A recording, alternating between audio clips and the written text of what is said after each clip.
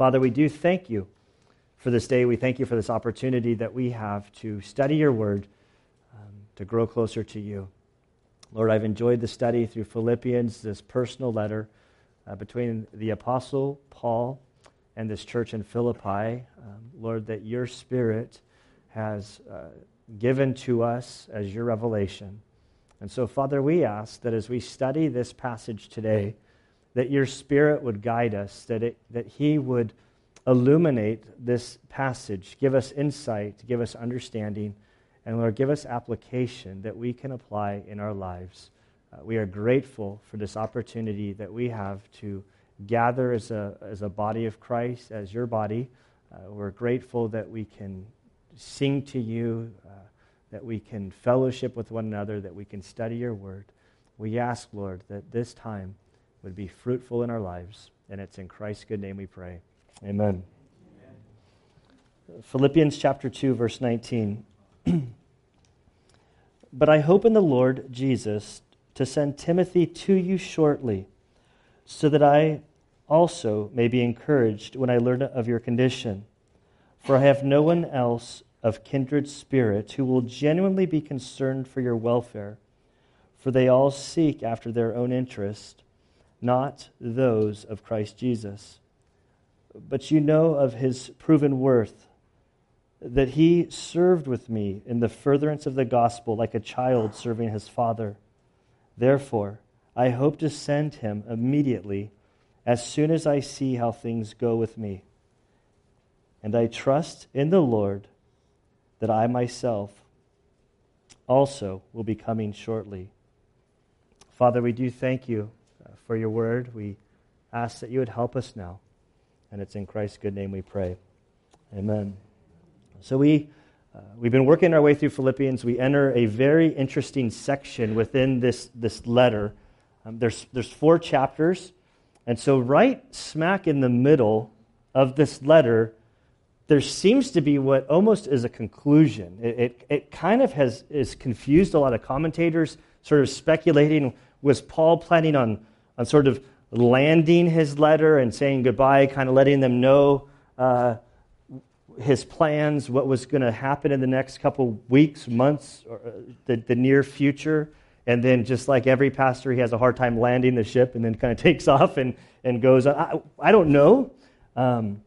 It's interesting. But right in the middle of Philippians, we find Paul writing to them, and he speaks of a couple different people. He talks about Timothy. He's going to talk about Epaphroditus next week. He's going to talk about his plans and just kind of what's going on. This is one of those weeks when I laid months in advance when I lay out a book. I'm like, why did I just choose 5 verses? And now I'm kind of constrained. I can't adjust. But as I've been dwelling on this, I see sort of under the surface, or we see relationships and the importance of relationships within the body of Christ. There's an intimacy to the letter of Philippians that is, I don't think it's found in the other books. There was something special about this church and their relationship to the Apostle Paul. We see Paul's very special relationship with Timothy. We see the love. Next week, we'll look at Epaphroditus and his love for the church, his love for the Apostle Paul, what he went through. And so I think that today we're going to see the importance of biblical models of relationships within the context of the local church. I wrote down, kind of thinking about this, my prayer is that we as a church would foster an environment where personal faith-building, supportive, deepening relationships of love within the context of our relationships, that we would really grow deeper with one another, that we would encourage one another in Christ. And in the midst of that, when you fall or you have a struggle in life, you would have established a relationship with somebody within the body that then can come alongside you and help. It's a beautiful thing when we see this happen. This is kind of like dinner eights. Like, why do we do this? Well, we do this so that you have a relationship, because when life is life and things happen, you have people who know you and love you and are there to be the body of Christ to you, and for you also to be the body of Christ to those in need. As we look at this passage, I'm going to take it in two parts and sort of out of order. We're going to start with Philippians 2:19, and then verses 23 and 24. I want to examine the travel log, the plans, the logistics. What is Paul intending to do? And then we're going to look at verses 20 through 22 and examine the life of Timothy and what we can learn from this young man who God used in a mighty way. And so we begin with verse 19. And we read Paul's writing, "But I hope in the Lord Jesus to send Timothy to you shortly, so that I may be encouraged when I learn of your condition." So the very first phrase we see is this, "But I hope in the Lord." This "but" is a contrasting statement that he'd just been talking about something. And if we were to back up to verse 17, Paul writes, "But even if I am being poured out as a drink offering upon the sacrifice and service of your faith, I rejoice and share my joy with you all. You too, I urge, rejoice in the same way and share your joy with me." So Paul had been writing to them. He's in jail. He doesn't know the circumstance of his life. He doesn't know how it's going to turn out. He could be executed. He's writing them very encouraging words, and he says, "But even at the end of the day, I'm executed. That if my life is being poured out as a drink offering," and I painted the picture to try to explain what a drink offering was. A drink offering was a picture of a raging fire. Think of a raging bonfire, and at the end of the night, you take a water bottle and you dump the water bottle out onto the fire.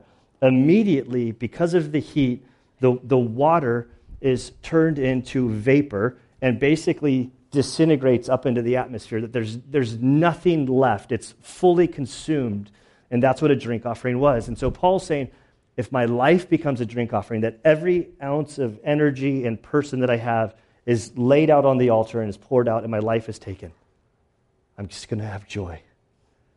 I'm going to trust in the Lord, and I want you to have the same joy that I have. So even if they take my life, have this joy. But in verse 19, he says, but I hope in the Lord Jesus. That's kind of, he's going to get at that that's not the outcome. He says, I hope in the Lord Jesus to send Timothy to you shortly. Now, if we can click over to the next slide, I want to show a map of sort of the Mediterranean. On the right, we have Jerusalem and Caesarea. We'll talk about them a little bit later. That circle up there, that's Philippi, which is modern-day Greece. And then on the top left corner is Rome. So Paul was writing from Rome. The church in Philippi was that second circle there, modern-day Greece. There's speculation over how far it was. If you had two airports between the two cities, I don't know how far that would be. I should have looked that up. But the routes, depending on what their resources were, could be as short as 700 miles. The 700 mile would take you 350 miles to the coastline, and then you could go to a port and then another sort of 350 miles up. That's the sort of the quickest. There was another around-the-bout way, if you were on foot, that would be about 1,200 miles. And so they speculate that the journey between Rome and Philippi at shortest would be 6 weeks. At longest, it would take 3 months to do this. And so if you think about this, this is before the internet, this is before phones, this is before, I don't even know what other, how do people used to communicate? Like smoke signals? There were probably smoke signals back then. But so the information came very slowly, and they didn't know what was going on. And so Paul tells them, hey, my plan is to send Timothy to you shortly. The reason that he wants to send Timothy to them shortly, he says the purpose, so that's a key word. It shows a connection that explains why he says this. He's going to send Timothy so that I may be encouraged when I learn of your condition. And so he's not necessarily sending Timothy for the sake of communicating information. Potentially, he probably was going to send some information. I'm arguing with myself. I misspoke there. He would send Timothy with Timothy some information about his circumstances, namely how his trial went out, what resulted. But really, he wanted to send Timothy on a round-trip sort of adventure. He wanted Timothy to go there, see how the church in Philippi was doing, and that Timothy would return to him and share sort of the news of their spiritual condition, how things were going, and that Paul would be encouraged by hearing how they were doing. Paul spoke like this all the time. One of my favorite verses in the whole of the Bible is Romans chapter 1, verses 11 through 13. When Anna and I got engaged, I think she's over there. Yeah, there she is. That was one of the verses that was really important to us. When we go visit missionaries, this is sort of always the driving force behind our visits with them when we do stuff. Team Flagstaff, it's coming up. We're going to go paint their house. But really, Romans 1, 11 through 13 is our aim. Like the painting the house is secondary. And in Romans chapter 1, verses 11 through 12, Paul writes to this Roman church who he didn't know, and he says, "For I long to see you, so that I may impart some spiritual gift to you, that you may be established, that is, that I may be encouraged together with you while among you, each of us by the other's faith, both yours and mine." So he says, I want to go spend some time with you. I want to get to know you so that I could encourage you spiritually, and that as I interact with you, that I would be encouraged spiritually. I think this is a great verse for marriage. It's kind of like what Anna and I, it's been important to us. But for those of us kind of participating in church, that should be our aim, that we want to be an encouragement to one another. And that's why we do things like, we went to a group of us went to the baseball game on Friday, which was a lot of fun.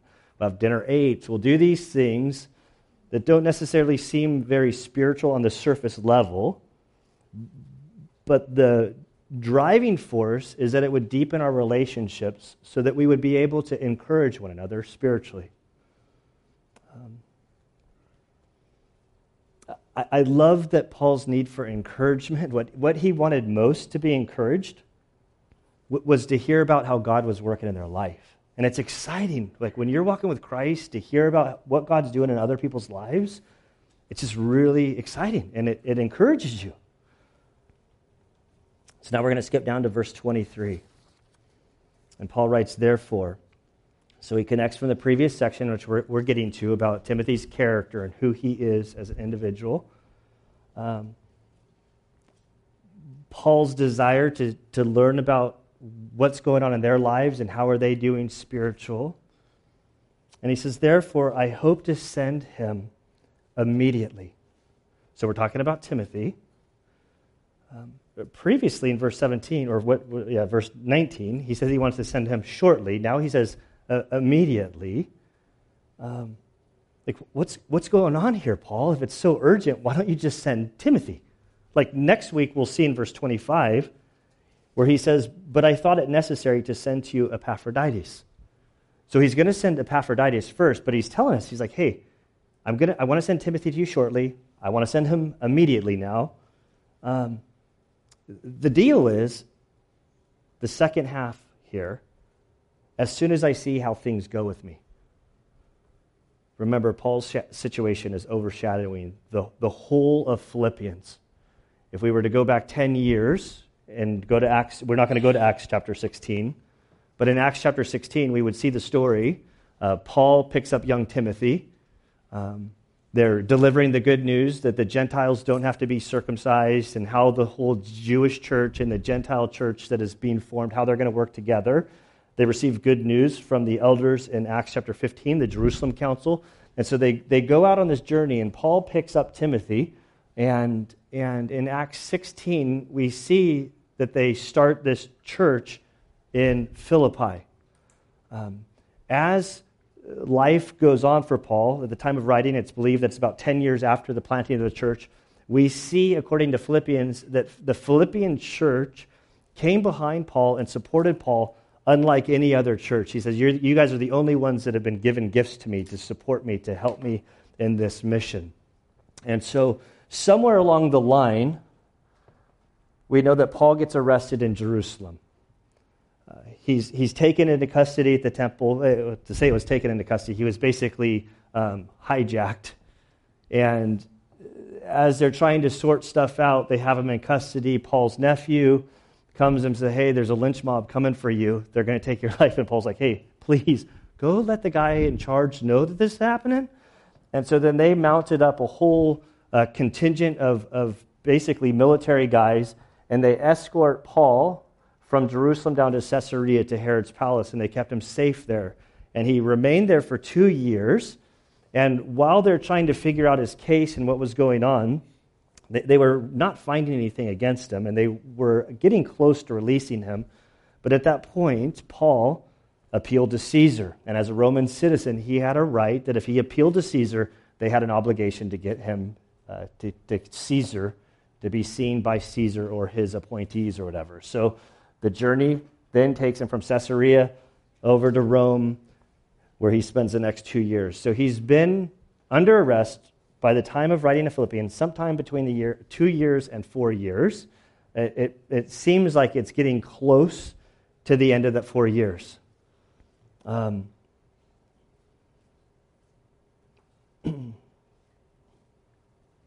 He doesn't know his outcome. And so the flow of what Paul writes to the Philippians, he says, right away, I'm writing this letter. I'm going to give this letter to Epaphroditus. Epaphroditus is going to make the journey to you to deliver the letter that we're reading right now was delivered to the church by Epaphroditus. From him to get from Rome to there at minimum would take 6 weeks. Sometime after Epaphroditus' departure, he was expecting to get news on his situation. Was he going to be executed? Was he going to be set free? I'm sure there was some options in between. But when the verdict came through, then Timothy was going to take off running to the church in Philippi. And he was going to deliver the news about Paul. And then Paul hoped that he would get out. And I don't know what the processing time is. You know, I've picked up a few guys from jail for various reasons. And, you see them at Vista Courthouse kind of with their little bag of their possessions. First thing in the morning, they kind of release them at 6 a.m. And I don't know what the process was then, but Timothy was going to be gone. There would be some processing order to move Paul from house arrest to giving him his freedom back, and that he hoped at that point that he would join them soon.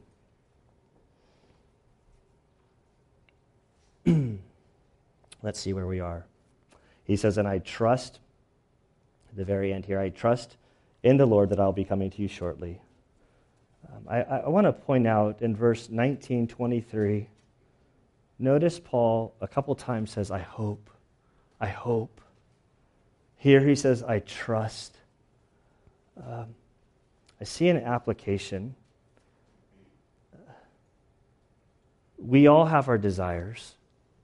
And there's something about spiritual maturity that as we walk with the Lord, to learn how to balance like our drives, our desires, the things that we want, in the humility and yielding of a sovereign God who directs us. And so Paul has all of his wishes. He hopes to get out. He hopes to go see them. But he understands that his life is really in God's control.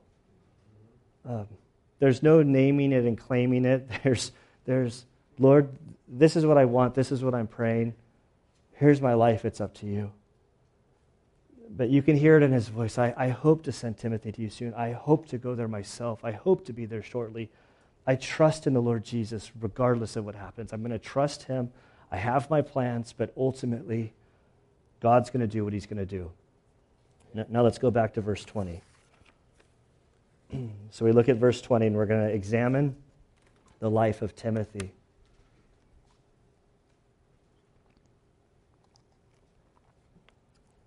Let's go back to verse 19. But even if I'm not verse 19, but I hope in the Lord Jesus to send Timothy to you shortly, so that I may be encouraged when I learn of your condition.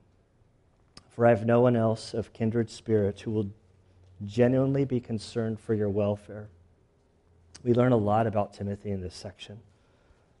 The first thing he says about Timothy is that he's a kindred spirit with him, which is an interesting word. It's only used here in the New Testament. It literally It's a word that means equal soul. Some translations just kind of use the word like or like-minded. Here we see kindred spirit. But the thrust of this, Paul is telling them that there's no one else like Timothy in my life. Our hearts beat for the same passion. We desire the same things. And there are no more special friendships in your life than those who you link together with, who are heading the same direction with the Lord. There are these friends that you're heading in the same direction with. You know that if you get off course, they're going to kind of correct you, or they're going to encourage you. Their worldview is going to be in line with the Spirit of God, and these are just special people. These are the people that we want influencing us and having sort of a sharehold in our lives. And so often as young people, we start going and connecting with people that don't have the same sort of concern. And it's very easy to be pulled off course. It seems like the older you get and the more you grow, that's like, well, the people that you should, and I found in my life that I want to connect with, are those that have the same heartbeat, that have this desire to honor Christ in their life. He talks about that Timothy will be genuinely concerned for their welfare. It makes me wonder. I've been pondering, why is Paul talking about this like in this way towards Timothy? These people knew Timothy. When they were founded, Timothy was there. So the last 10 years, they've known Timothy. Timothy's always with Paul. And it sort of makes me wonder if Timothy might be coming with news that Paul's been executed. And I don't know if he's giving some apostolic sort of laying his hands on Timothy, like, listen, guys, when Timothy rolled through 10 years ago, you knew him as a young man. You knew him as this guy that was a brand new believer, but he's been by my side. I've been grooming him. I've been developing him. He's going to be a leader of the next church. And so if this letter finds them with Epaphroditus, and then a few weeks later, Titus or Timothy comes through saying, guys, Paul's been executed. They took his life. These people would understand that whatever God did with Timothy, that they could trust him and his leadership. Clearly, we have the pastoral epistles of Timothy and Titus, which at the end of Paul's life, he clearly sent these guys to lead the next generation of the church. How we know how to do church is because of these letters that the Spirit of God used to write between Paul and Timothy. It says, for I have no one else of kindred spirit who will generally care for your welfare. Timothy had a pastoral heart. He loved them. He cared for their spiritual well-being. And I think in application, this is important for all of us. If we could be like Timothy, that we could care about how people are doing spiritually. So much of what we see is on the surface, and you can see a problem, but the issue is like deeper. And I think the lesson in Timothy is you look below the surface, figure out what's really going on. When I read this, being the kind of the pastor here and being here for the time that I have, I find myself reading these words and just being filled with gratitude. I don't know if people that go to church and are a part of a congregation understand the weight that a shepherd has over his people and the love and the care. That there's difficulties, there's hard times, there's good times. I'm not perfect. Often I feel unqualified for what I'm been asked to do.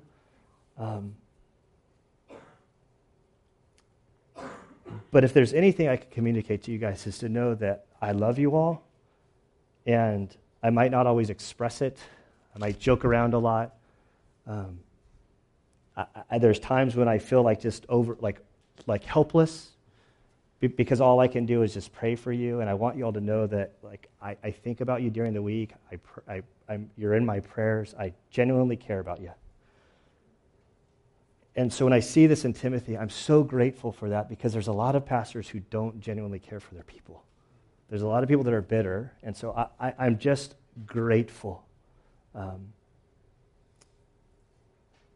and long to be like Timothy. And I hope that that's our prayer, that we would genuinely care about the spiritual welfare of our brothers and sisters in Christ within our church, our body here, and beyond our body. You know, it's not just about us. And he says in verse 21, which is a weird verse, like right in the midst of this, he says, "For they all seek their own interest, but not those of Christ Jesus." And so he's saying Timothy is not verse 21. So he says, going back to verse 20, "For I have no one else of kindred spirit who will genuinely be concerned with your welfare, for they all seek after their own interests, not those of Christ." It's hard to understand what he's saying here.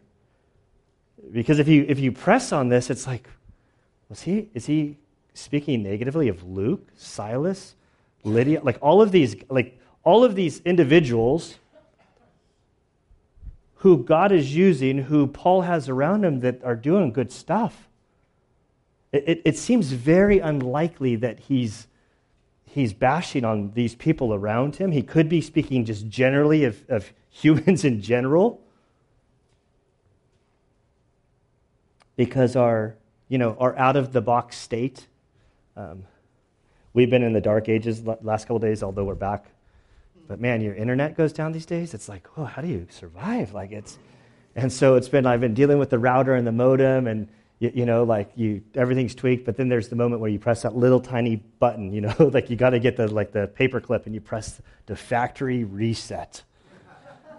Our factory default is seeking after our own interests, not those of Christ.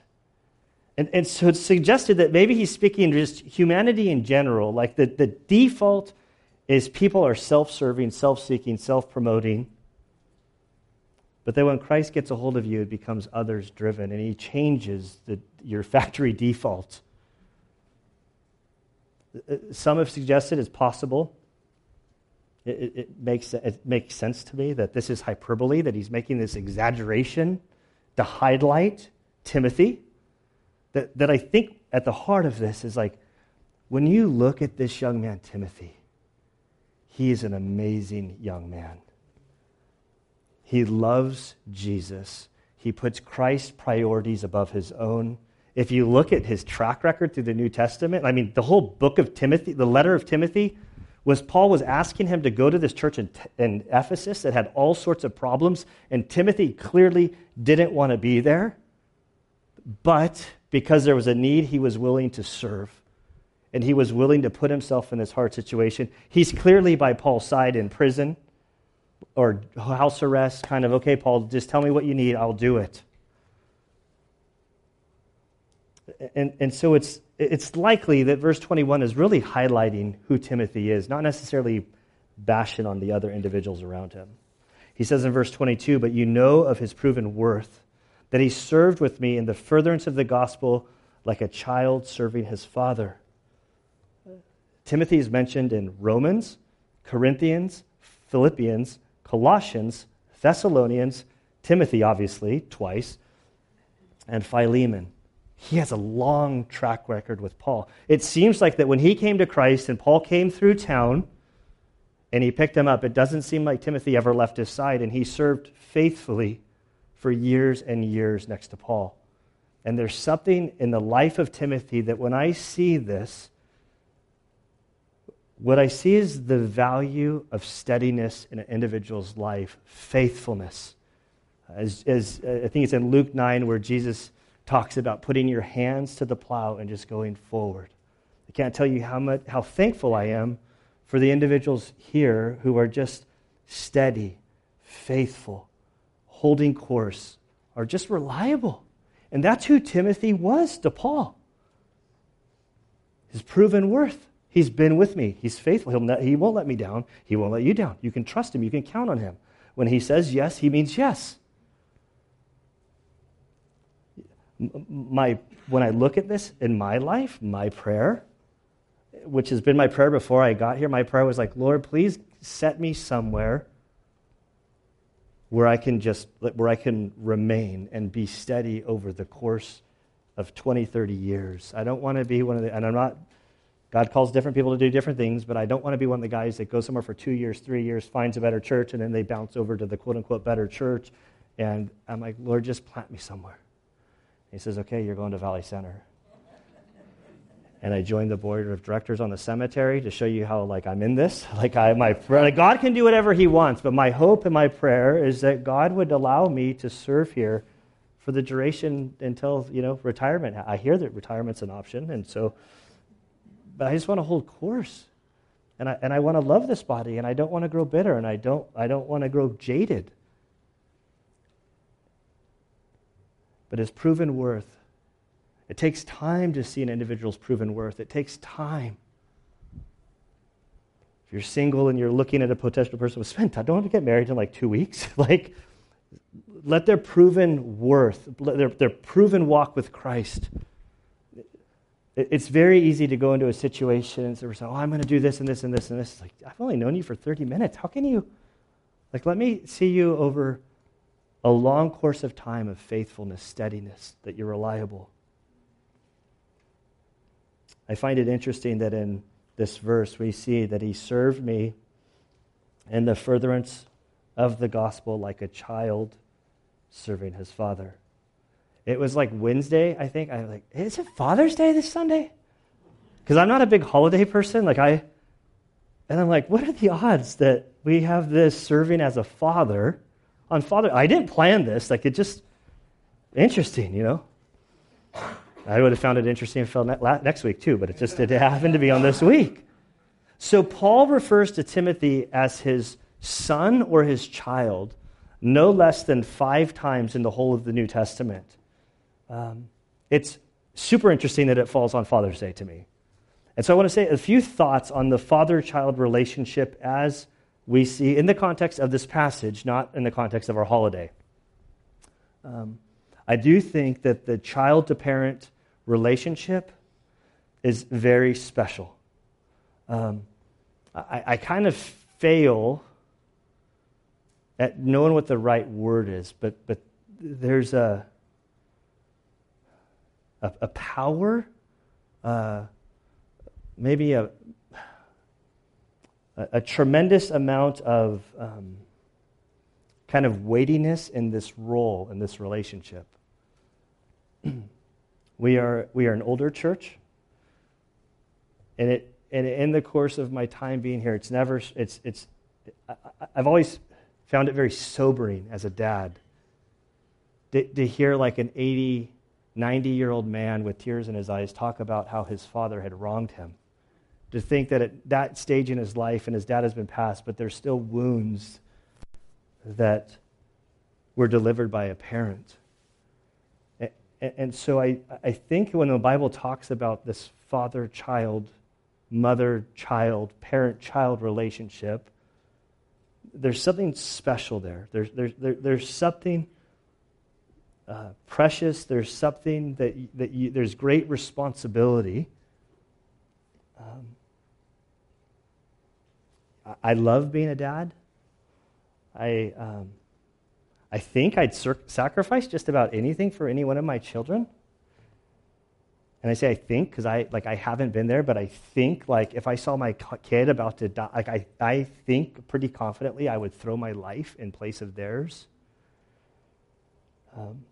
Being a son, my father, we've had rocky relationship, and so I'm grateful for the season that he's early in Alzheimer's, where I'm in this position to kind of care for him, and I'm seeing that as I've matured, because our rocky relationship, there's a lot of immaturity on both sides along the way, and so to be at this stage in my life and following Christ, and to get calls from my dad saying, "Hey, I need that." This week it was, I think last week the internet broke. And this this week his cell phone broke, and he's like, it's totally messed up, and I don't know what's going on. It's like, okay, Dad, my schedule's really busy. I think I just have to come down right now. And it was like late at night, and so we go down there. He's like, it won't make calls. It doesn't work. I can't hear. And it's like, okay, well, are your hearing aids in? He's like, well, no, but he's like, how about we put your hearing aid in? Let's start with there.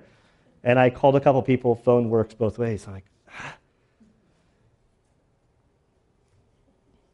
I realized he put a sticker over the speaker. But I say this, like, I love my dad. And I'll care for him, and I'll do whatever's needed. And I think, of course, when we look at Paul and Timothy, we see that Timothy gave himself sacrificially to Christ.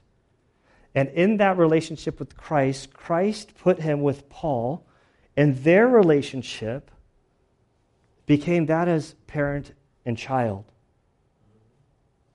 And I don't know that in this sort of relationship, I don't think it's necessarily big, grandiose things, but it's like little things done over the course of the time. Like you can't, I hear about, quality time, and it seems like that it's like there's quality moments within like long sections of time. I was reminded of this quote that says, in this life we cannot do great things, we can only do small things with great love. Love is a distinguishing trait of true Christianity, which I thought was really good. The obvious statement that I want to point out here is that Paul was not Timothy's dad. Okay? He says like a son. What does he say? Like a child serving his father. He refers to him as his son in these various locations, but Paul was not his father. And I understand that the dynamic in our earthly relationships isn't always that what God has intended. And it can't be any more obvious in the person of Timothy. All we know about Timothy is that he was half Greek and half Jewish, and that he was raised by his grandmother and his mother, and his dad was absent. And we don't know the circumstances. Some have speculated he was killed. Some speculated that he ran off, that he wanted nothing to do with them because of their Jewishness. We don't know.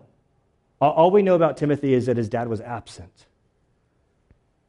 And so, as we enter this reality with so many of us that have fractured relationships, I would encourage you to develop the quote-unquote Paul and Timothy relationship. Well, maybe you don't have the best relationship with your dad, or you have no relationship with your dad.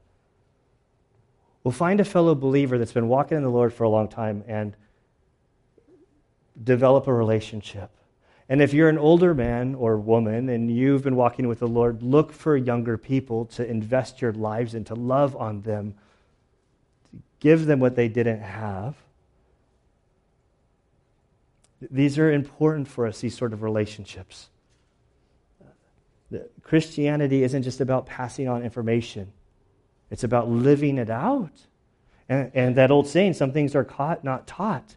And so walking alongside of another believer, having somebody follow along with you as you serve Christ, as you live out your life. I hope that we all have these relationships of people who have had a profound impact in our lives for Christ. And I see that in here. Okay, some concluding thoughts. Number one, in this whole section, the obvious, that God desires a relationship with each one of us. God is a relational God. A relationship with Him has been severed through sin, period. God so desires a relationship with us that He sent His Son to live the perfect life, to be the example, to reflect His glory in heaven, so that when we look at the person of Christ, we can see God the Father. And that He went to the cross. We just read this in Philippians 2 earlier. That He humbled Himself. He became a man, and He went to the cross. He gave His life, even on the cross, the most humiliating and shameful way. He did this so that we might have our relationship restored with God. God desires us to communicate with Him. He desires us to be in His Word so that we can learn about Him and His heart and His nature. That we would pray and communicate with our Creator. God wants us to have Christ-like relationships with each other. God didn't create us to have this personal, private relationship. When we come to Christ and we give our lives to Him, we are not only created into new creatures through the baptism of the Spirit within our lives, we are adopted into this family, the Christian family. So when I look at this section, some questions like, what relationships do you have, both positive and negative, in your life? There's quite potentially there that you are a Christian and that you have individuals in your life that are not Christians that have way more influence over you than they should. Can't tell you how many times a young guy goes, I'm going to save, and I want to try to go witness all my buddies, and so I'm going to be hanging out at the bar. That's great if you're like able to do that successfully, but I can tell you like 9 times out of 10 what I've seen is within a matter of 6 months that guy's no longer walking with Christ. He's just in the bar with his buddies. And so I'm not telling us that we're not called to be hermits, but evaluate who has influence in your life. And I'd encourage you to develop relationships with those that have been walking with Christ, because mentoring kind of happens on the side. It happens as you spend time with people, as you serve, as you get involved. If you've been walking with Christ, like, who are you a Paul to? Or maybe a Paula if you're a lady. Like, I don't know. Look for opportunities. Don't expect the young, brand new baby Christian to have all the maturity to say, hey, I need to be mentored. I need to be discipled. I need help with this Christian life. That's not how it works. You come alongside. Hey, why don't you come to Bible study with me? Why don't you come to dinner aids? Why don't you come to this event? Why don't you spend time? Why don't you do whatever? Look for opportunities that you can point. He's like, I'm just a brand new Christian. I'm really scared. Hey, come volunteer to be a helper in the Sunday school class. That's a great way to grow. I mean, like I joke about kids, like they terrify me, but there's something about a kid that asks a question. You're like, I don't know. Let me go to my Paul, ask that question, and then work through it, and then come back. There's nothing like subjecting yourself to teaching to learn. And so when you look for the Timothys or the Tiffany's, maybe, let's say Paula's and Tiffany's, and Paul and Titus, Timothy. It's too. I don't know. You know what I'm saying? If you're a person that's been walking with the Lord, find a younger person that doesn't know Christ or is young in Christ, and just give of your life together. And when I look at the life of Timothy, I just want to be more like that guy.